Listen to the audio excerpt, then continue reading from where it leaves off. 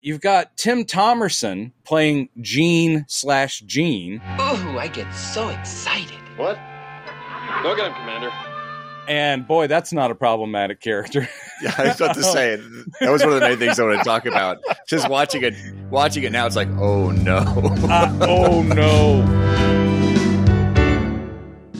When we were messaging each other last night, I mentioned this old series Quark from the 70s Yes. with Richard Benjamin.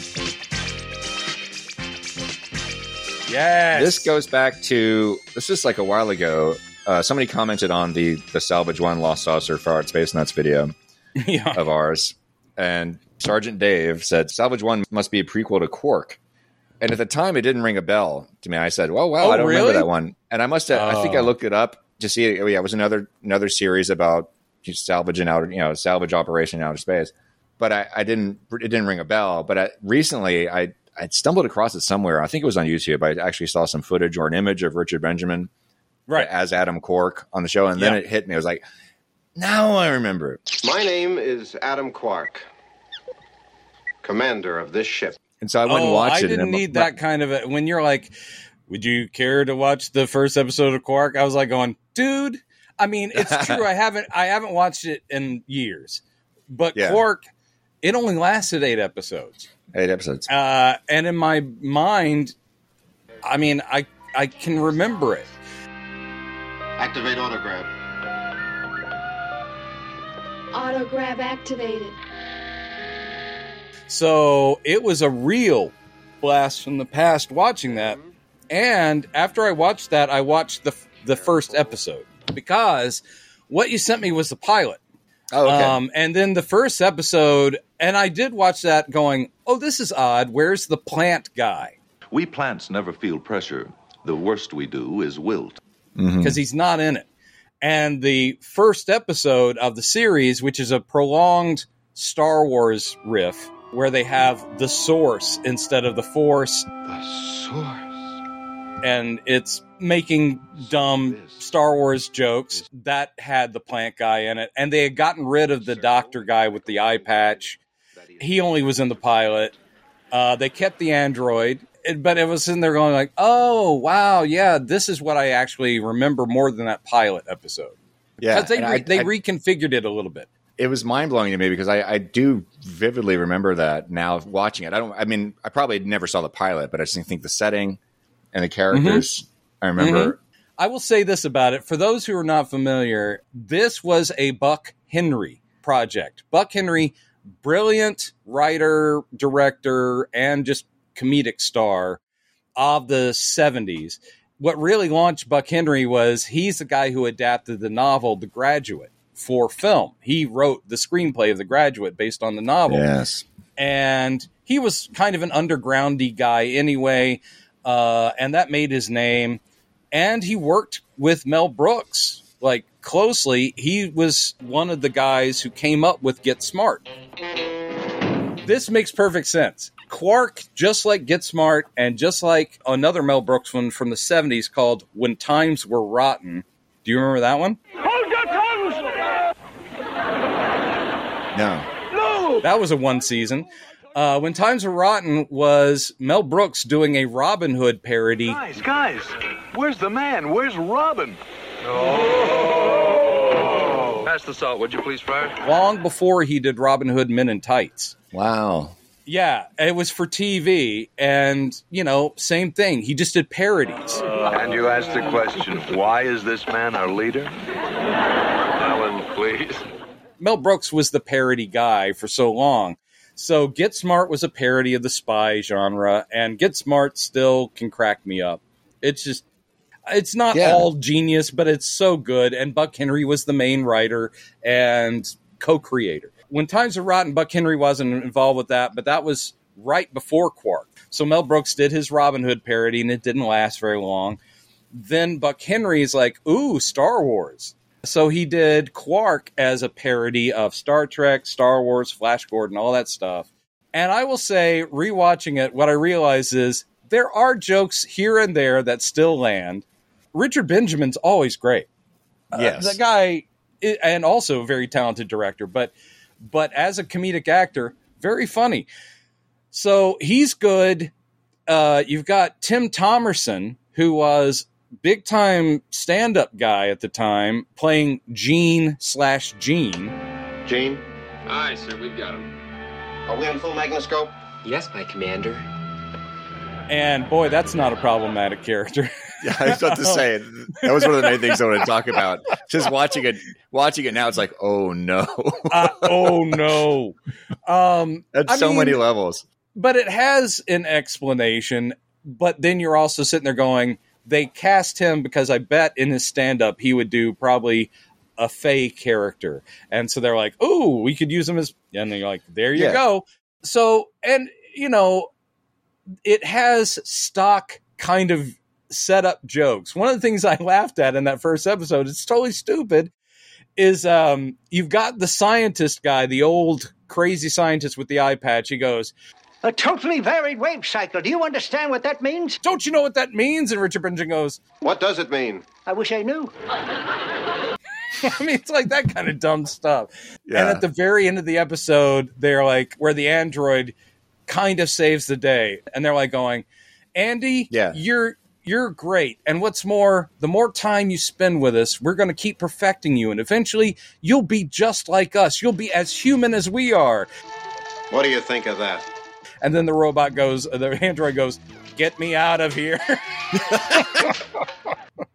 Yeah. Some of the setups and the jokes work, but someone in the comments, did you read any of the comments under the YouTube video? One of the comments was, I think this worked really well on paper, is what the guy said. Yeah, I did see that. Yeah.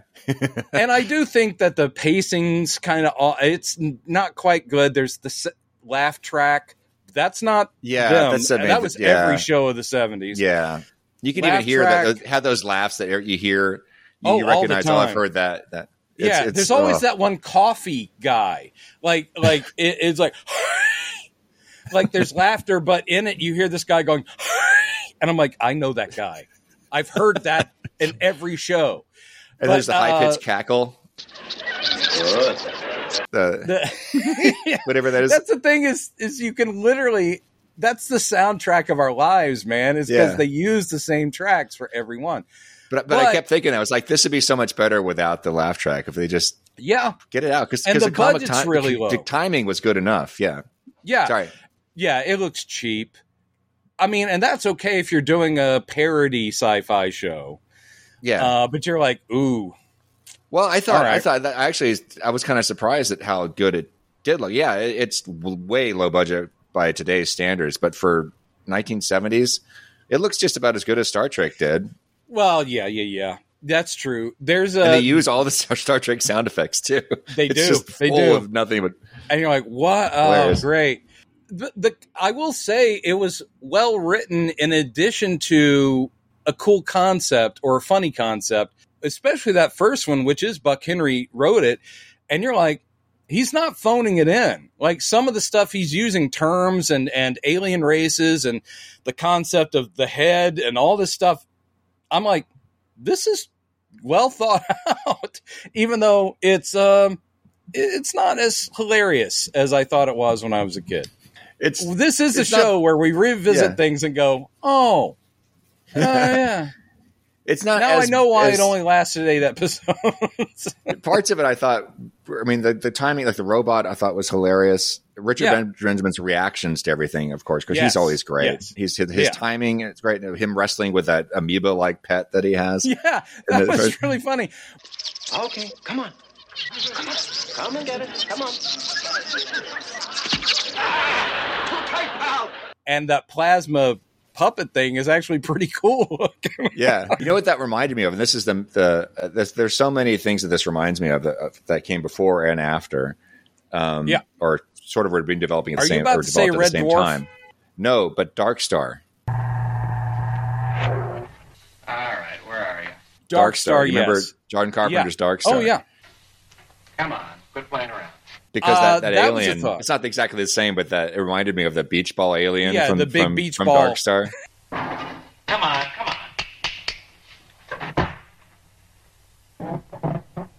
With the claws.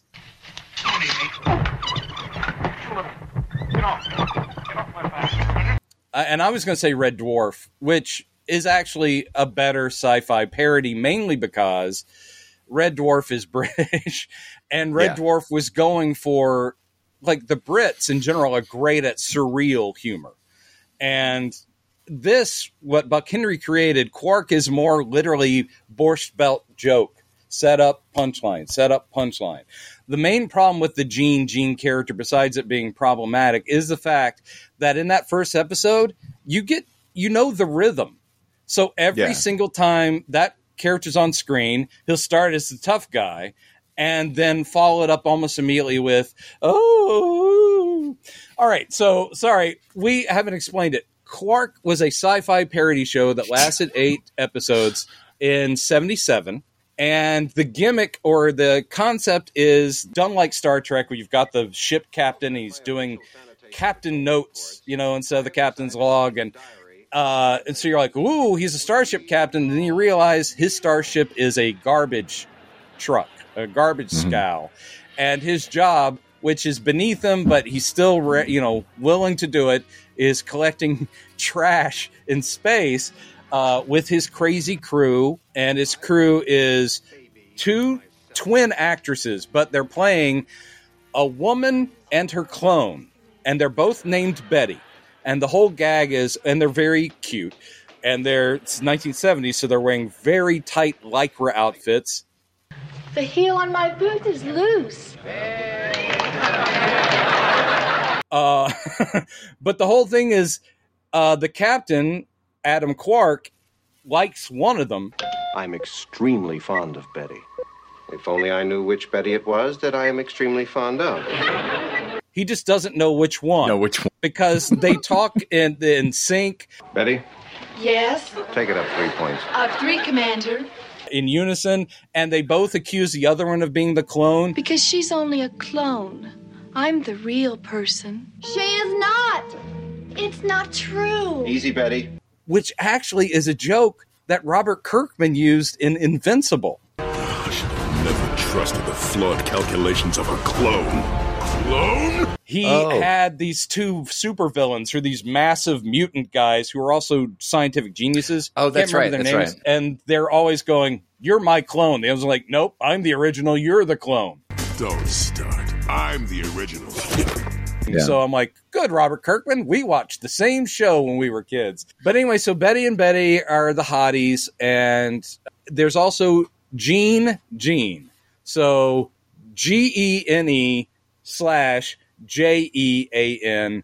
And there's a name for this type of human. And I think they call them, is it transmorphs? Transmute. Transmute. Our chief engineer is a transmute, Gene. Or as he or she is sometimes called, Gene. And the idea is they have both male and female sets of hormones.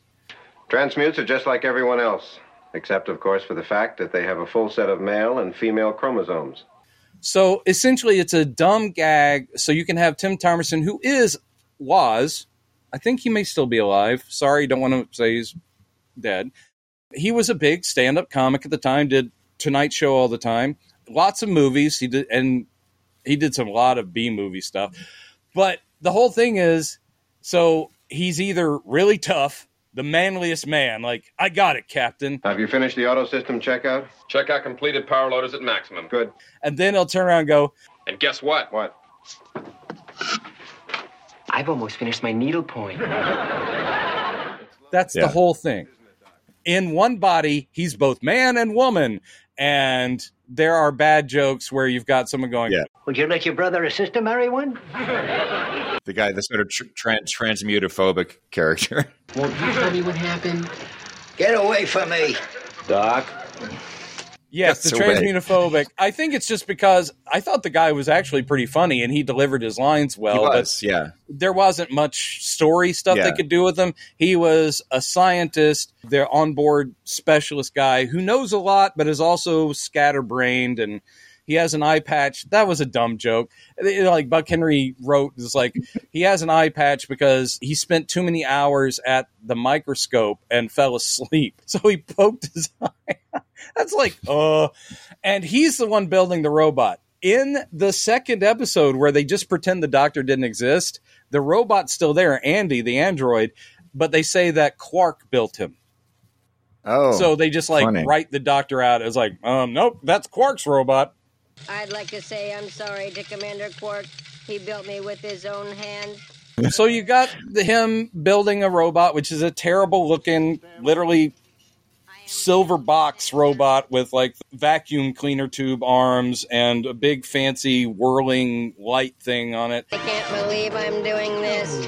I must have my wires crossed. And it's just always getting things wrong. Like it says, everything is fine, thank you. Thank you? You're welcome. And they're like, you're welcome. I feel wonderful. But that's the whole thing, and they report to the United Galactic, whatever. As you know, I am Dr. Otto Palindrome, Superintendent-in-Chief of Perma 1. Conrad Janis, and this would have been what he did right before Mork and Mindy. Mork and Mindy, yeah. And he's funny. He's the officious bureaucrat, and then the head of the United Galactic, whatever, Space Patrol is literally called the Head. And he's on a visual screen, and it's just a floating head with this enormous makeup cranium. And then they do lots of terrible jokes, like, you think you have a headache. Can you imagine a migraine the size of a supernova? No, sir. You're like, stop. Just stop. This is an example. So many things this reminds me of. There's a lot of Dark Star. I had to think that Buck Henry had to have seen Dark Star, which came out about 3 years before. The humor in Dark Star is surprisingly... it's very similar. That's not for target practice. That's for emergencies only. This all inspired Douglas Adams, I think. That was the main thing I kept thinking of. This reminds me of Hitchhiker's Guide, because Andy... it has that he's like Marvin in the BBC. Yes. I think you ought to know I'm feeling very depressed. You know, like you say that Andy trying to make love to that that apparatus thing that causes him to accidentally eject the garbage, which saves him. I love you. I need you. Reminded me a bit. It's not exactly the same, but it reminded me of the bomb. You know, the artificially intelligent bombs in Dark Star. Hello, Bob. Are you with me? Of course. That was very Douglas Adams. Very. Are you willing to entertain a few concepts? I am always receptive to suggestions. Fine. The philosophical conversations that they have to have with the bomb to convince it to not explode. Yeah. Think about this then. How do you know you exist? Well, of course I exist. But how do you know you exist? It is intuitively obvious. So Douglas Adams. But I had forgotten about Dark Star because that was a cult classic, basically. It was a student film that John Carpenter did, which was released in theaters many times and actually in subsequent years. Was a success, but I mean, because it was made for nothing. Yeah. But it became such an underground hit. And reviewers were like, that guy had $50 and he turned out one of the most entertaining sci-fi movies in years. And that kind of launches John Carpenter. Of course, that didn't launch him, but he's then able to do things like, I'll do eventually Halloween. And we all say, thank you very much, Mr. Carpenter. One of the greatest films of all time. The Thing, right? I love Halloween. Oh, he eventually did The Thing. Yeah. The Thing came from New York. After. Was that him? Escape from New York. Mm-hmm. One of my favorite ones he did, which I think he hated this film because I think he did it because he felt it was like something he did so he could do something else, so he could get funding for some other film. Yeah, Diary of the Invisible Man with Chevy Chase. Well, me and John covered it on our podcast when we got to the 1980s. The monster. Okay, yeah. Of course. And so it was something that I hadn't watched in a long time. I liked it in the theater. Rewatching it, there are still parts of it I do like. And both John and I decided the thing that mainly works against that movie is them rewriting it for Chevy Chase. Chevy Chase, when he's in the right project, even though he's a monster human that we all know now, thanks to everyone who's ever worked with him coming out and going, he's awful. But as a comedic actor, he had this sweet spot where he would kill me. But in that one, they're trying to make him a slightly action hero guy in it. But they still have to give him his Chevy Chase moments. And then you're like, oh, I don't know if that really is helping the movie. But they have that amazing practical set where the lab, when the thing gets set off and parts of the lab are invisible, that was a practical set, a full building, full skyscraper with these carved out pieces. And when you're looking at it, you're like going, damn. Because John Carpenter, he may not have been totally jazzed. And I did read that he was like, this was the worst working experience of my life because of Chevy. But at the same time, he put some amazing stuff in there, and it was one of the first movies where they're like going, look at what we can do now with invisible effects. Yeah. Like him chewing the gum, and you're just seeing the gum in air getting chewed up and going down the esophagus. Great. Mm-hmm. The scene that really stuck with me was when one of the scenes where he and Sam Neill's a bad guy in the movie. They and have a Sam Neill is bringing it so hard in that John and I are like going, oh, you're so much better than what you've been given. I love that guy. I love him. There's a scene where I think Chevy's character has him in a chokehold or something because they're wrestling in a hallway somewhere. Oh, and he says, do you have any idea what it's like to close your eyes? And, because he was saying he can't sleep normally because he can't, when he closes his eyes, he can still see because he sees through his own eyelids. Yeah. I never thought about that. Yeah. It's pretty intense. I mean, the movie has some smartness to it, and it was based on a novel.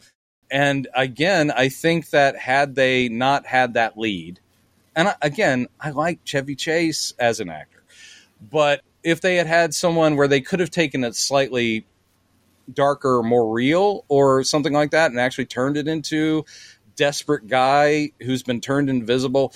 It could have been a minor classic is what I'm going to say.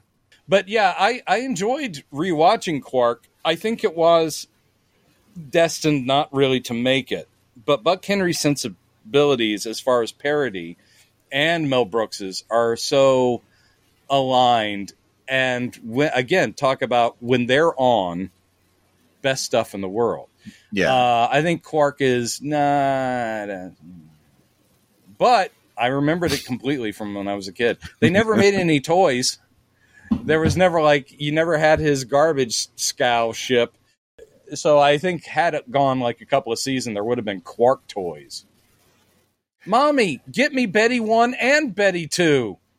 Yeah, somebody mentioned something along those lines. Somebody mentioned that in a comment under the Electric Woman and Dino Girl video that it was a shame that they never really had any toys or there wasn't much merch apparently for that at the time. I think they did a little, but you're absolutely right. There wasn't a lot. The Croft Super Shows technically only lasted 3 years, I think.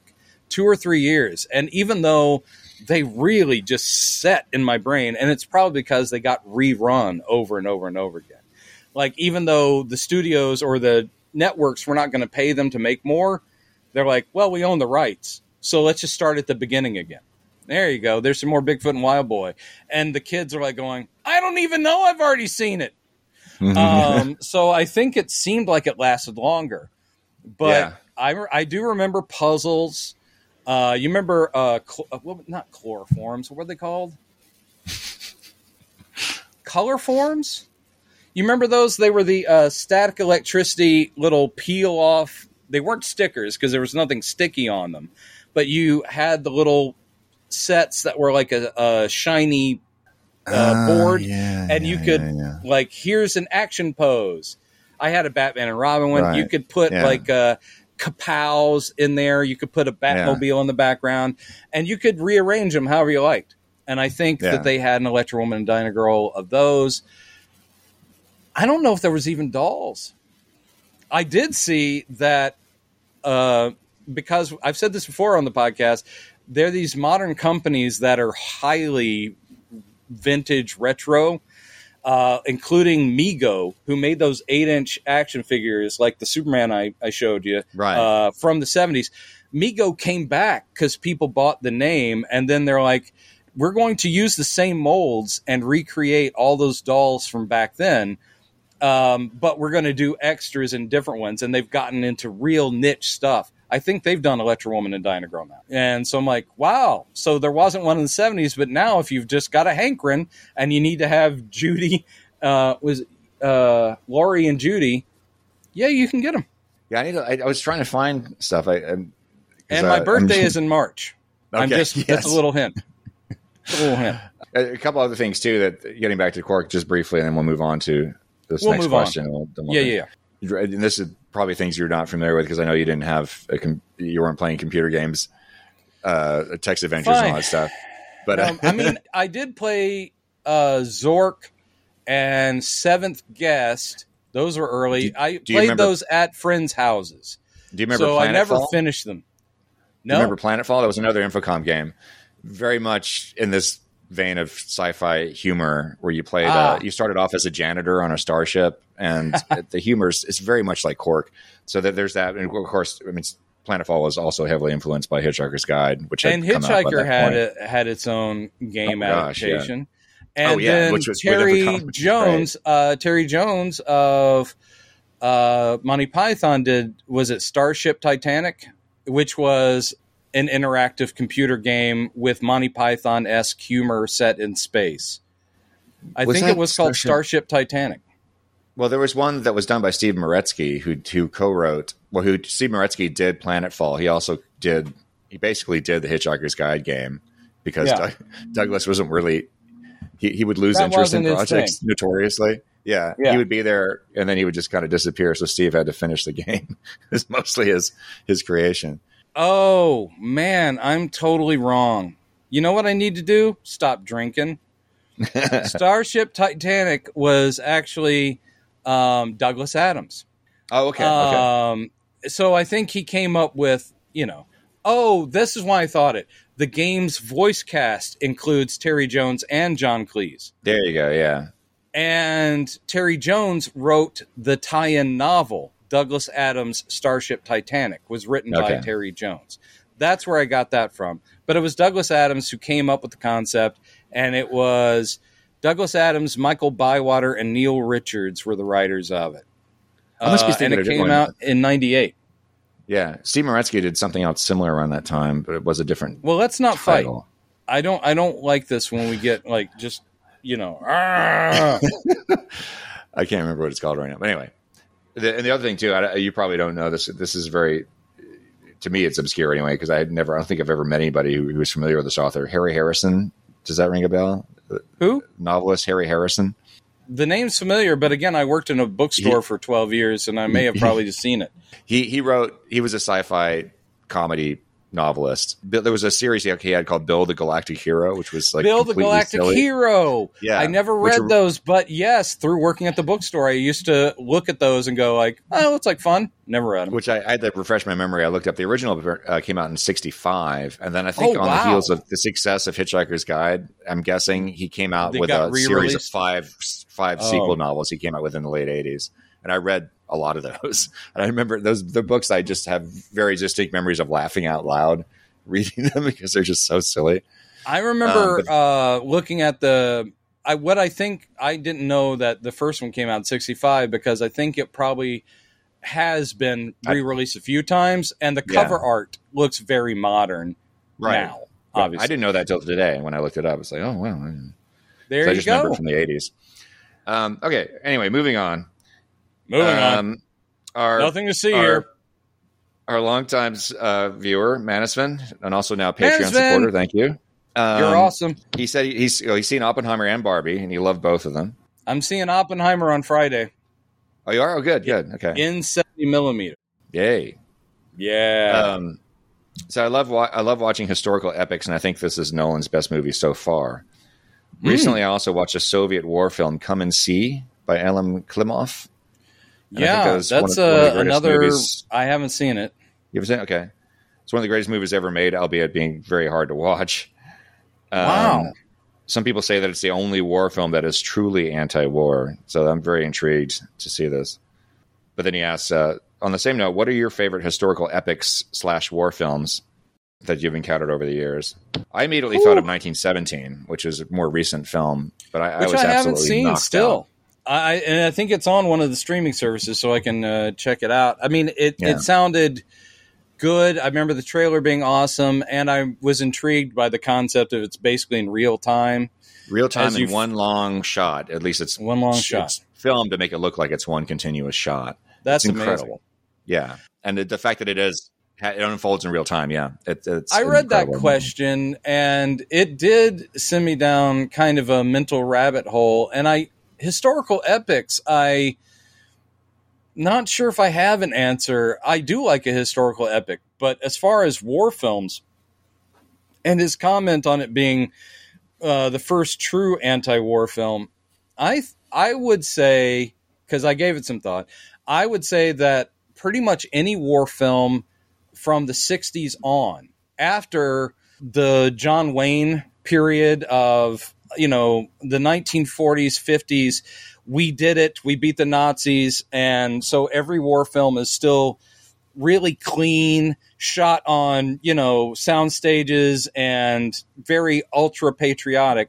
Once we got past that and the Vietnam War happened, almost every war film that's come out has been walking that line of, yes, these are heroic men and heroic story, but war is horrible. So a lot of them. And I could point to Apocalypse Now all day, love it, even though, of course, it is an adaptation of Heart of Darkness more than a war film, but it's definitely a war film too.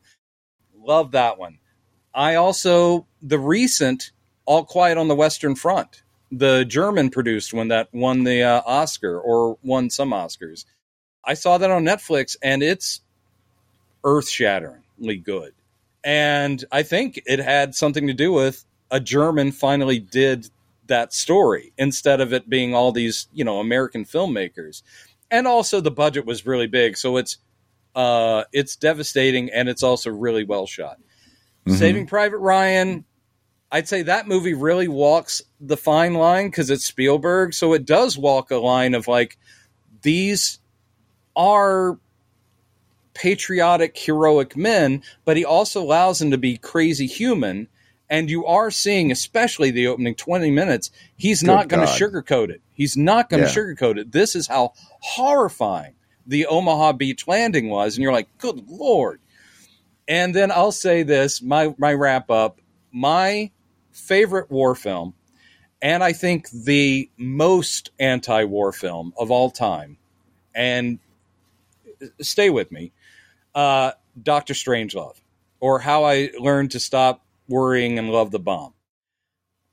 I mean, it is a comedy, but it is the blackest comedy of all time, where it's all about the interests of organizations and the military-industrial complex, and it has none of them are factoring in humanity at all, and it comes down to these petty arguments, no fighting in the war room. It's just brilliant. It's brilliant, and it leaves you cold because it's funny, and then at the end you're like, holy shit. The world could end through something that stupid. The world could end through... I think about that all the time. It's like Donald Trump had the nuclear codes. At any point, he could have gone, you know what? Don't like those guys. Boom. It could have happened. So, yes, I think the greatest anti-war film of all time is Dr. Strangelove. And it is also in my top 10 of movies of all time. Love it. Love it. That makes me think of, and this is not at all in the same class as Dr. Strangelove, and there's not even really a war movie, but War Games. War Games, again, that's another thing. I love that movie. Yeah, I do. And actually, that one holds up. It's not about whether the tech is ancient, because, of course, you look at it going, Jesus. But it does a really good job of being like a young kid adventure, which they were doing a lot in the 80s, where it was like teens are our saviors, like Last Starfighter, which is a movie I also will always, tout. I love it. It's not a serious comment on war either. But in the 80s, there were all these movies about teenagers are smarter than you think, and they might save us. And it's another thing about how fragile world safety is when it's driven by tech that we've built. And of course, the idea of AI is so hot right now. People should revisit it because the whole thing is we created a Frankenstein monster and we can't stop it. The only way is for this kid to logic his way through it and save all of our asses. So movies, also in the 80s, by the way, you can back me up on this, they were shoving nuclear panic down our throats. Yeah. That was the second Cold War with Russia. So I remember the day after that miniseries, scared my pants off because it was a realistic, this is what would happen. This is after the nuclear bombs drop and people's skin is flaking away and stuff like that. And do you remember Special Bulletin? Is that the one TV where a terrorists have a bomb and it blows up? Yes, and they do it in real time like you're watching news reports. Yeah. So it is this whole thing of like some terrorists in, I think, Boston Harbor have a suitcase nuke on a boat in Boston Harbor. And they're like going, if our demands aren't met, we're going to set it off. And it just keeps cutting back to the news crews like going, well, the negotiators are moving in and all this. And then it ends with the nukes go off and literally it's like the screen goes white. I think it's Charleston, South Carolina is where it's set. Oh, maybe it was South Carolina. Yeah. Yeah. But it's another thing where you're like going, damn, they were really making sure we were afraid. Yeah. I vividly remember that scene where the bomb and blows War up and you Games see from the around aftermath. the same period. We were just constantly aware. Reagan and Gorbachev, it's like one of these guys could just push that button. And again, you have somebody reasoning with a computer using logic, which again harkens back to Dark Star in a way where it doesn't work. Back to Star Trek. Yeah. Oh, heavily. Yeah. I just love the whole. Was it Nomad? That episode where Nomad is like the doomsday device, and he's basically going like, so you say, and it's just Kirk going like, but if your programming says you can't do this, and your makers are us humans or whatever it is, it's like going, can't deal with paradox, and then it just shuts down. It's awesome. The old does not compute. Does not compute. What is love, Jim Kirk? And then steam comes out of its ears, and it doesn't even have ears. Again, Andy the android Quark is like Nomad on steroids. Like, I want you. I need you. That was almost like it's quoting song lyrics. I like that. He's trying to hump this. He's trying to hump this this drive. It's like it looks like a water heater. Yeah. Looks like a water heater. And they're like going, Andy, don't do that. That's not another robot. Okay. That's part of it's an important part of the ship. I want you. I need you. And I'm glad that robots will always talk like that. Even now, you watch something like Westworld on HBO, and they are still talking like. I think that'd be awesome if they had these great actors, and like Ed Harris is in Westwood. He's like going, "Stop right there! I will shoot you down." Beep boop. Beep boop. Did you watch that show? I did. I watched the first 2 seasons, and then the 3rd season. Not because I didn't want to watch it. I think there was a big delay or something, and I just lost track. So I never saw the 3rd season. Where it goes into the world instead of being Westworld. So it's not even the same show. Yeah, it's not even really the same story anymore. It had what's his name who played Jesse on Breaking Bad? Aaron Paul. And he's great. So I might revisit it just to see where they left off. I got kind of turned off by because it's like, now it's like the Terminator or something, and it's not this clever psychological thriller. That first thriller. season is still really powerful. Yeah. It's an example like the later Battlestar Galactica, where you take the basic concept of something that was popular but cheesy, and then they go, let's smarten it up. And it worked. I do love original Battlestar Galactica and still think that concept without what they did could be revisited, because definitely I think it's still a great. I mean, that show is, it's kind of garbage, but at the same time, the concepts are all really good, and I love the designs of everything: the ships, the helmets, the Cylons, all of it. So I would do that. I did enjoy the reboot because the reboot was really smart. It went on too long. And I think they didn't quite know where they were headed, just like Lost, where they're like, okay, this is how it ends. Yeah. But for a reboot where they said, let's just do the smarter version, those are two successes. We go off on tangents, man. We were talking about something totally different. We were talking about war movies. And actually, I'd be interested, just, post that. Ask our viewers, their takes on some of these war films or like the nuclear panic stuff. If they also have things they'd like to chime in on. Because we know a lot of stuff, but we always get people saying like, well, did you see this? And I do want to see Come and See, because that's been getting a lot of great, reviews. I was trying to look this up, and I can't. I think I got the name wrong, so I can't remember.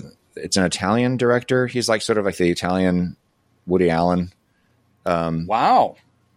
You would know him, but he did a war film back in the early or late 80s or early 90s, where he plays a guy who protects his son. That he's in a you mean Life is Beautiful?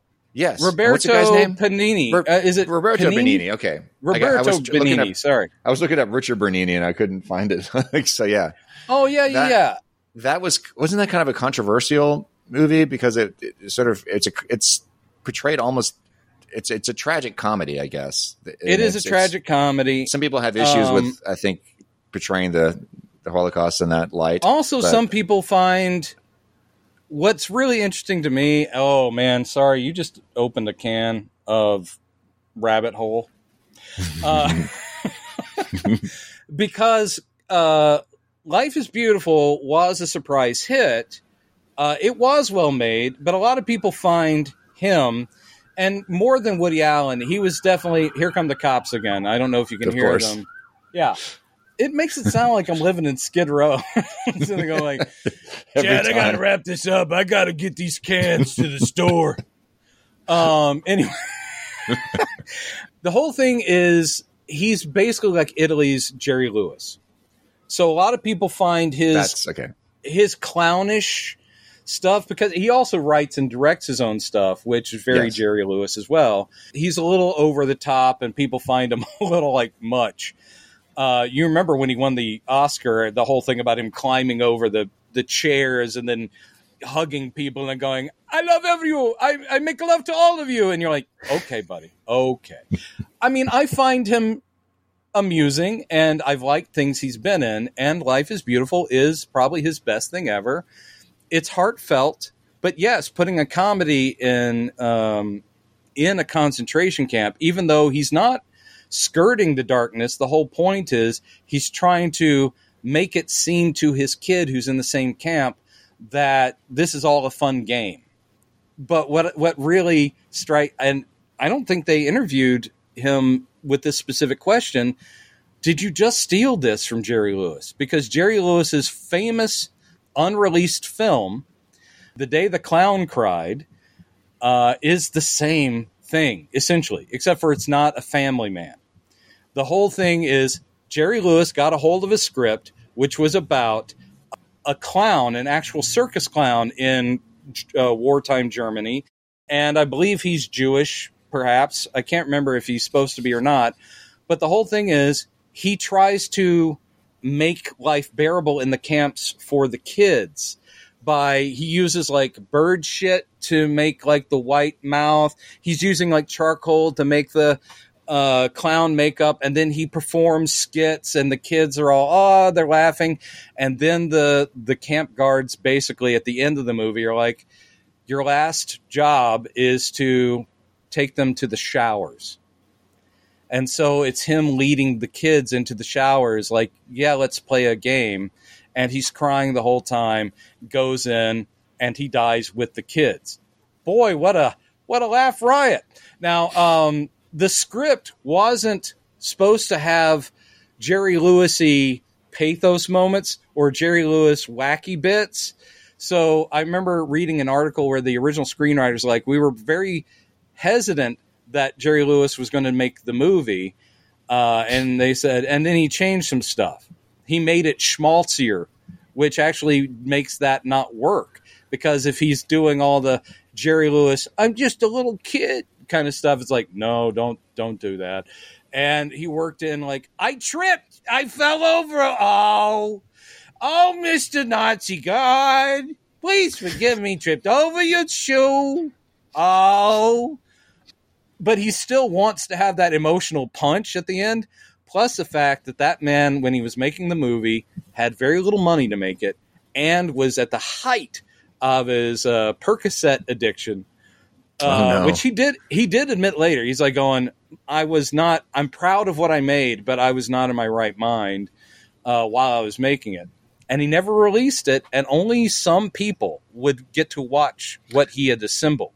He would take it out of the vault and show it to some people. Didn't Jerry Seinfeld get to see it? No, not Jerry Seinfeld. It was Harry Shearer.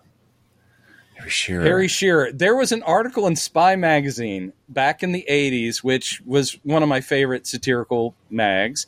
And they did an entire article on The Day the Clown Cried where they're like, this is the movie you're never going to see.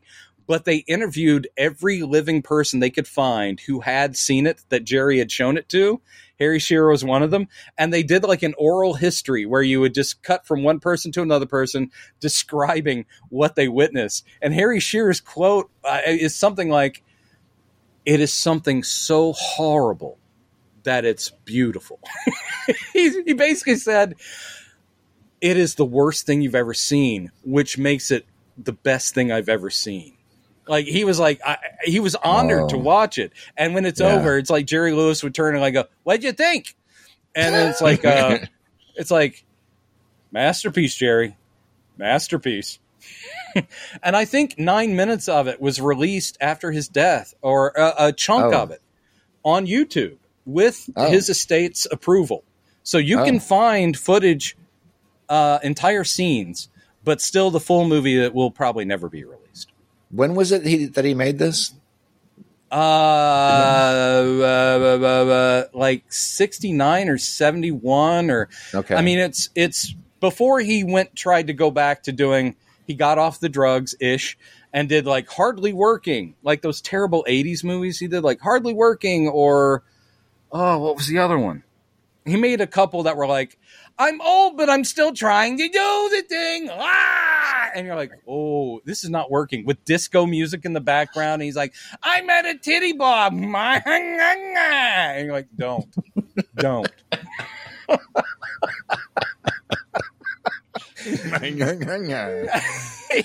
And by the way, I do have Jerry on the brain because on Pluto TV, sometimes that's a streaming service that's just live channels. They have an entire channel that's Mystery Science Theater 3000, and it just runs 24 hours. You can just stop in. So I'll have it in the background, and I had it on their comedy movie channel. And I just happened to, it was a day where they were just showing Jerry Lewis movies. And I'm great. Because I didn't even need to look up at the screen. I've seen these so many times. I'm oh, that's good. I'm done. I'm writing. I'm I'm laughing without even seeing it. But they, The Ladies' Man and Cinderfella, I watched those back to back. And I was going, man, classic Jerry kills me. Still to this day. Some people hate him.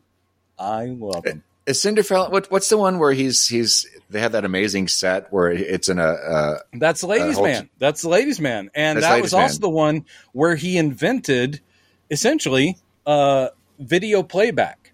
He's the guy that invented that, since he was directing it, but also he's in every scene. He had attached to the film camera.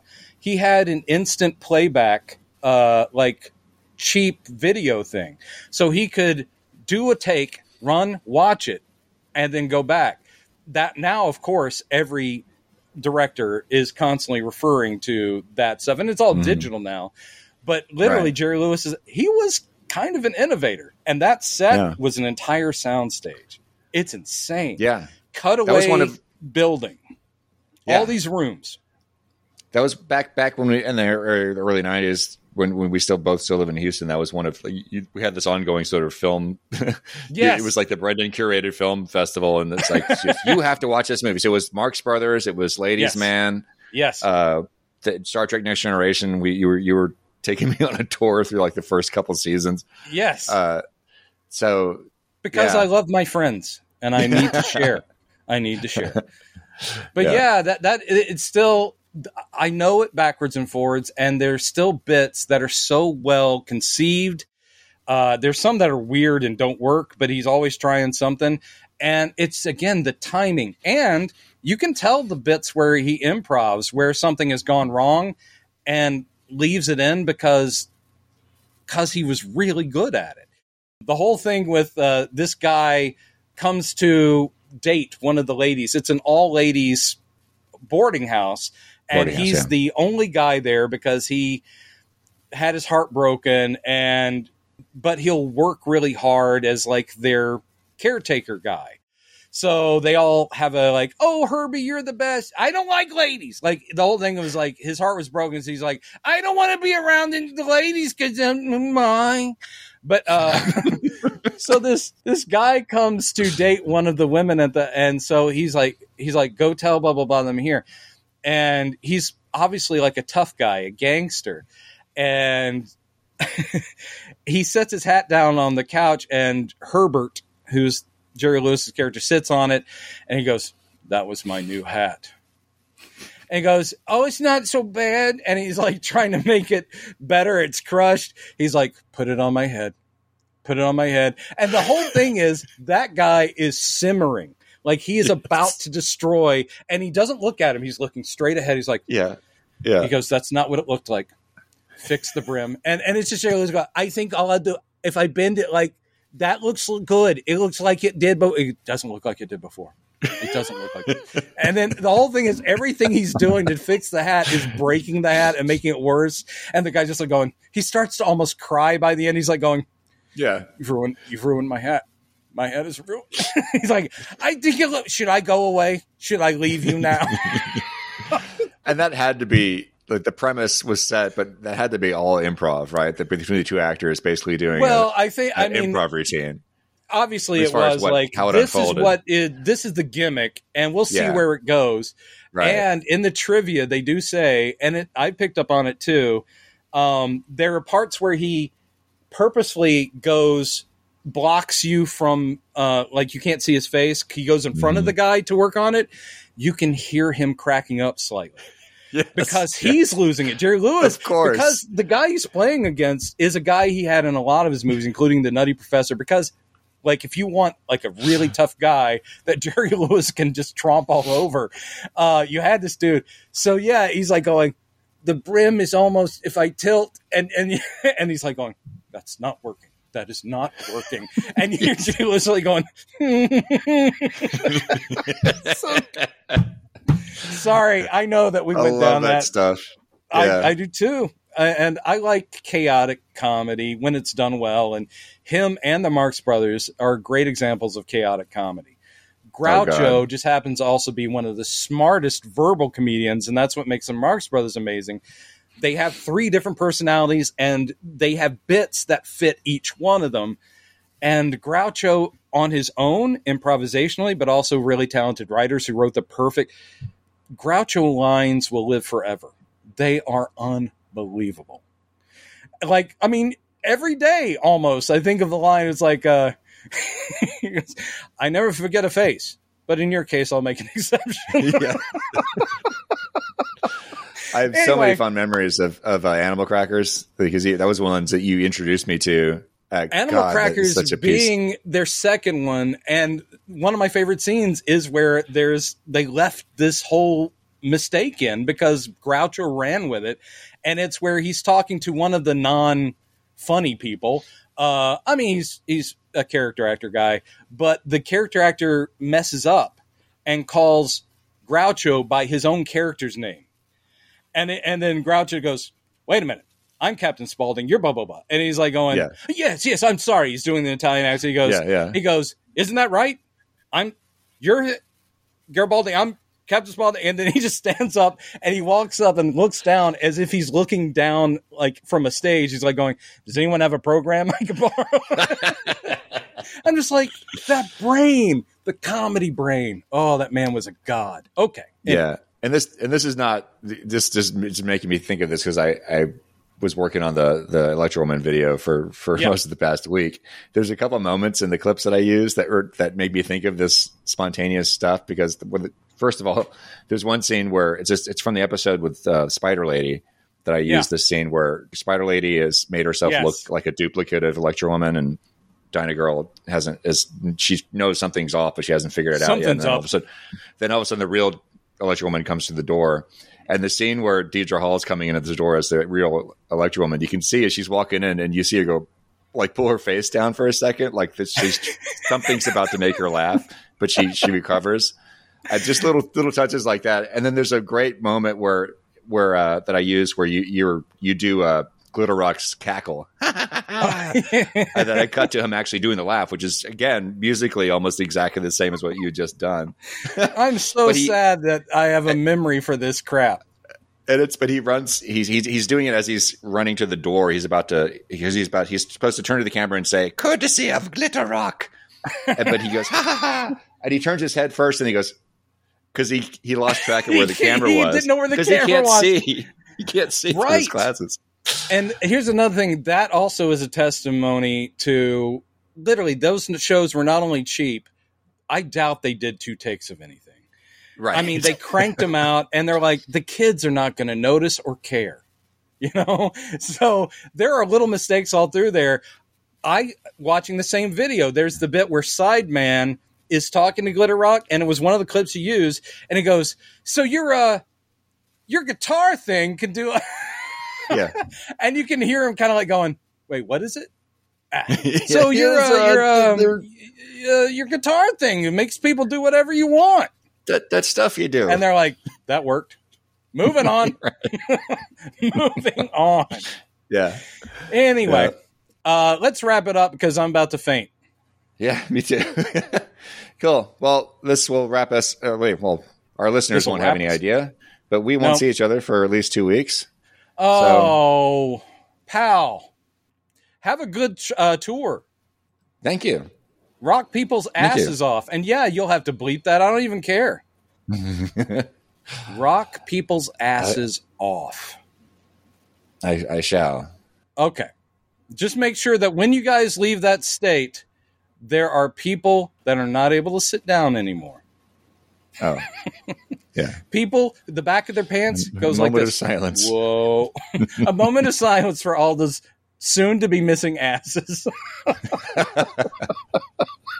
That's another title consideration. Soon-to-be missing asses. Yeah, soon-to-be missing asses. A can of rabbit hole or that one, I think, is the 2 ones. What a can of rabbit hole. You know what I'm saying? No? Where am I? Have you seen my nurse? Anyway, have fun. I'll miss you. I'll watch plenty of movies we can talk about when you get back. Oh, yeah. We should have tons to catch up on by the time I return. All right. Thanks, everybody. And if you enjoy this, please subscribe, all that stuff, and join us on Patreon. You'll get to see all this stuff way sooner than anybody else. If you join us on Patreon. He might not even bleep some of the words I use on the Patreon. Nice. Thanks, everybody. See you next time.